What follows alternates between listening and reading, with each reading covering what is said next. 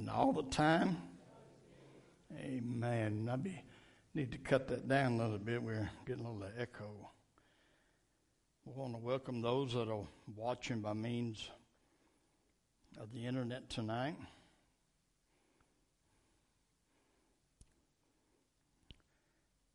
Praise God.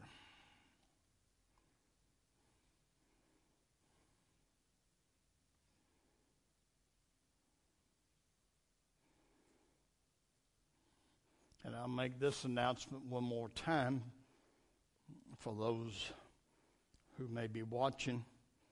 There will not be a Wednesday night service next Wednesday night. Next week is the AWCF conference in Louisville, Kentucky. And we are planning on being there, and some others here from the church plan on going to that, so we will not be having service next Wednesday night. We're going to get started tonight in our teaching lesson. I want to say this. I appreciate Sister Presley and the work she's doing.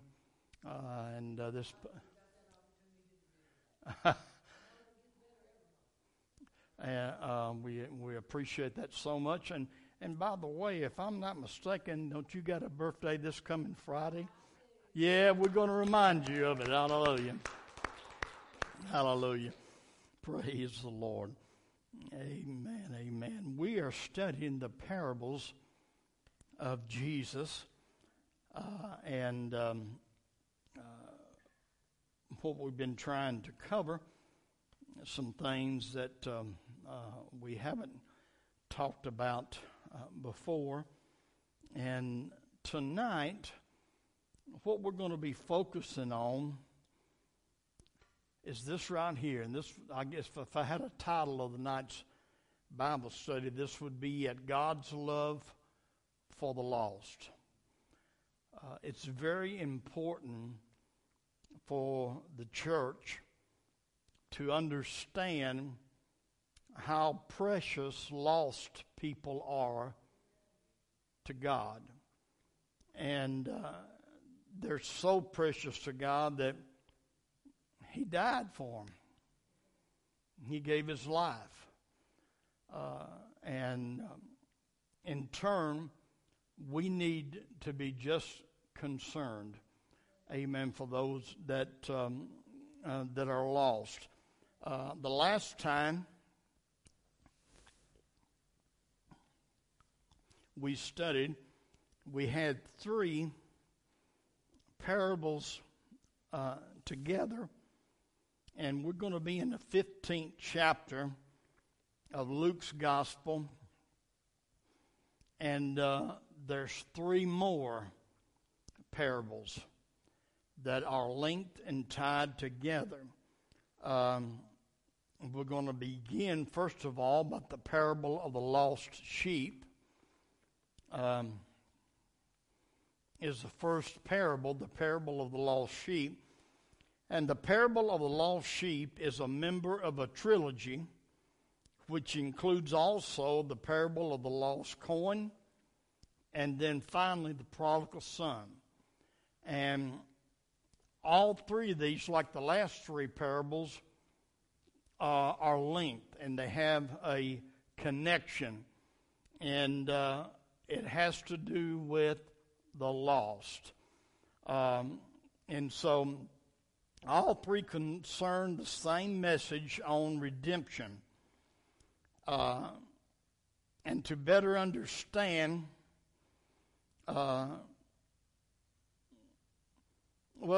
just let me go ahead, and I'm going to start reading, first of all, in the book of Luke, and the first verse of chapter 15. And this is what it reads like. Then drew near unto him all the publicans and sinners for to hear him. And the Pharisees and scribes murmured, saying, This man receiveth sinners and eateth with them. And he spake this parable unto them, saying, What man of you, having 100 sheep, if he lose one of them, doth not leave the 99 in the wilderness, and go after that which is lost, until he find it? And when he hath found it, he layeth it on his shoulders, rejoicing. And when he cometh home, he calleth together his friends and neighbors, saying unto them, Rejoice with me, for I have found my sheep which was lost. I say unto you that likewise joy shall be in heaven over one sinner that repenteth, more than over 99 just persons which need no repentance. This gives us a good feeling of what the Lord thinks about going after those that are lost.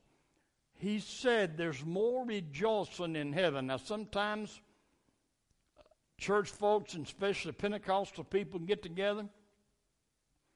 Hey, and we can shout over about anything. Sometimes I wonder the way some people get popping up and running if we ain't got one of the Mississippi squirrels turned loose. Hallelujah. Amen. And there's nothing wrong with that. I'm not putting that down. I enjoy worshiping God myself. Amen. And that's a part of it. But we should always remember that it makes heaven more happy if we have one sinner come to the altar and repent. Amen. Than a whole house full of saints shouting and jumping around. Amen. And that's what the Bible says. Now, to better understand the reasoning of these parables, we need to understand the setting in which they took place. What brought about this? What was it that made Jesus speak up right here and begin to speak on these parables right here? Let's go back and look at the beginning. It says at the beginning of it, then drew near unto him all the publicans. Now that's not Republicans. Don't get that mixed up. Publicans right here means tax collectors.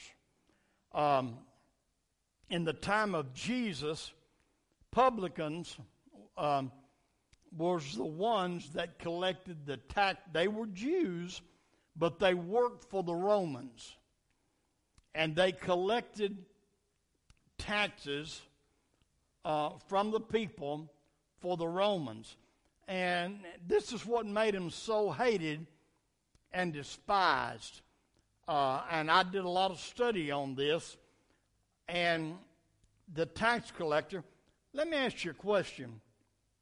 Which one of the 12 disciples was a tax collector? Matthew. Matter of fact, he was sitting at the table collecting taxes when he was called. Amen?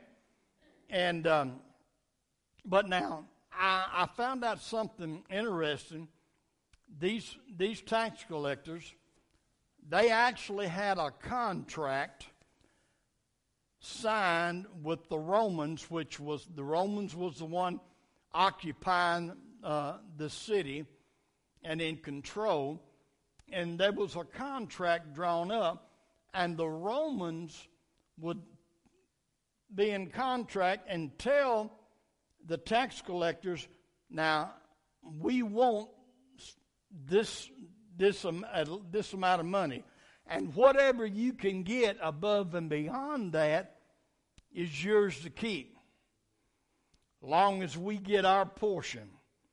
And your payment, your part, is ever how much more that you can get. And so, needless to say, I mean, some of them went hog wild, and the people, they despised them with a passion.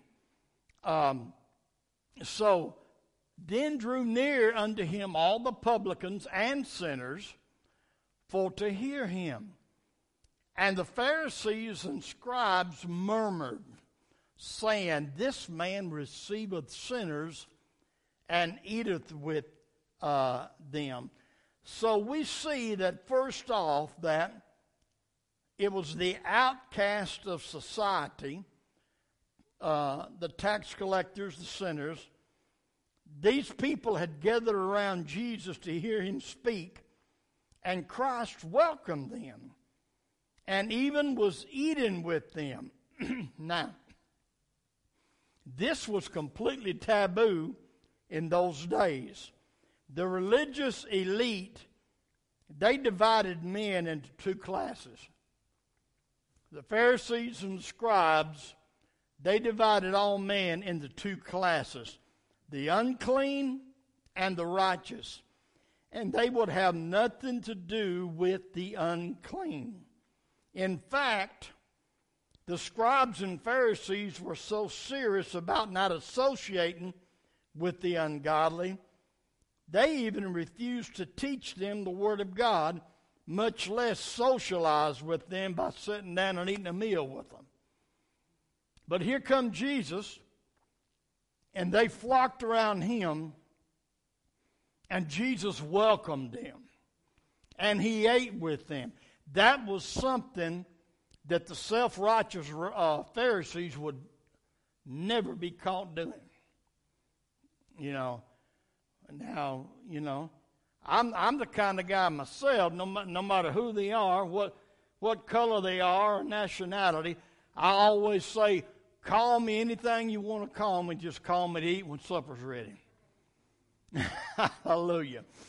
Amen. But the Pharisees, they would have no part in this. The religious elite, when they witnessed Jesus socializing with those whom they perceived as unclean and unworthy, they began to murmur among themselves. And if you dig that up, they begin to whisper and to talk underneath their breath, about what Jesus was doing. And they just complained about it, and they murmured, and all kind of whispering and stuff going on. And they began to find fault with Jesus for what he was doing. The Lord, knowing the hearts of all men, began to teach by parables them. When the Lord perceived what was going on, this is what he began to say. And he gave the first parable, which is the parable of the lost sheep. And I want to put it in these words right here. Jesus talked to him. He said, you religious folks who own sheep, how many of you who have a flock of 100 and realize one is missing will not leave the fold and spend time, energy, and effort in searching for the one whom had gotten lost? He said, how many of you would not do that? And how much more is the soul of a man important than that of a sheep? Hallelujah. And so Jesus was he was hitting them good right here. He gave them that parable. Then he went right into the parable of the lost coin. And let's read about that. This begins in verse 8.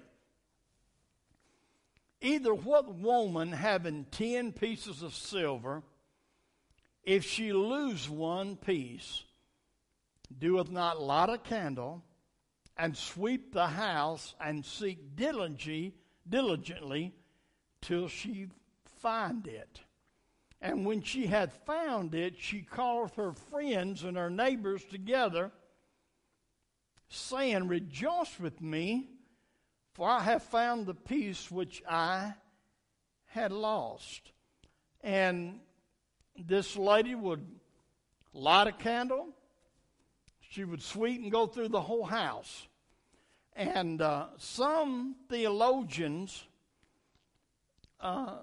make a statement about this. Is the one piece of money, which was a drachma, called a drachma, was considered a day's wages. But as some theologians say, back in those days, it wasn't the ladies or the females who went out and earned money. It was the male. So many believe the reason why this was so important to her, that this possibly could represent her dowry, of which, there again, you got to understand the day and the time which that was going on. If she lost any of her dowry, she lost hopes of a future marriage and having children. So this was very important. A woman had to have that dowry. Now, I wanted to put that in there because, like I said, many believe that was the situation. But that one piece was so important. It made her stop everything she was doing to search and try to find out. Then the Lord went from that one to the parable of the prodigal son. And the prodigal son, and really you could make all three of them have to do with a backslider, but especially the prodigal son has more to do with the backslider. At one time he was in the father's house, but he walked away. And by the way, this is something he willingly done, Brother Douglas. He made a conscious choice, and we're going to read it here in a minute. The name prodigal means to be wasteful, extravagant, a spendthrift, excessive, irresponsible, self-indulgent, reckless, and wanton. You get all of them words out of the word prodigal. Let's read this story. Everybody, I know, basically knows it, but let's go back over it. And he said, a certain man had two sons. And the younger of them said to his father, Father, give me the portion of goods that falleth to me. And he divided unto them his living. First of all, how, stop and think about this. How rude was this? Daddy, I can't wait for you to die. Go ahead and give me my inheritance now. Hallelujah. When I retire, I'm going to get me one of them. I'm going to buy me a camper. I'm going to get one of them license plates, put it on there, spending my kids' inheritance.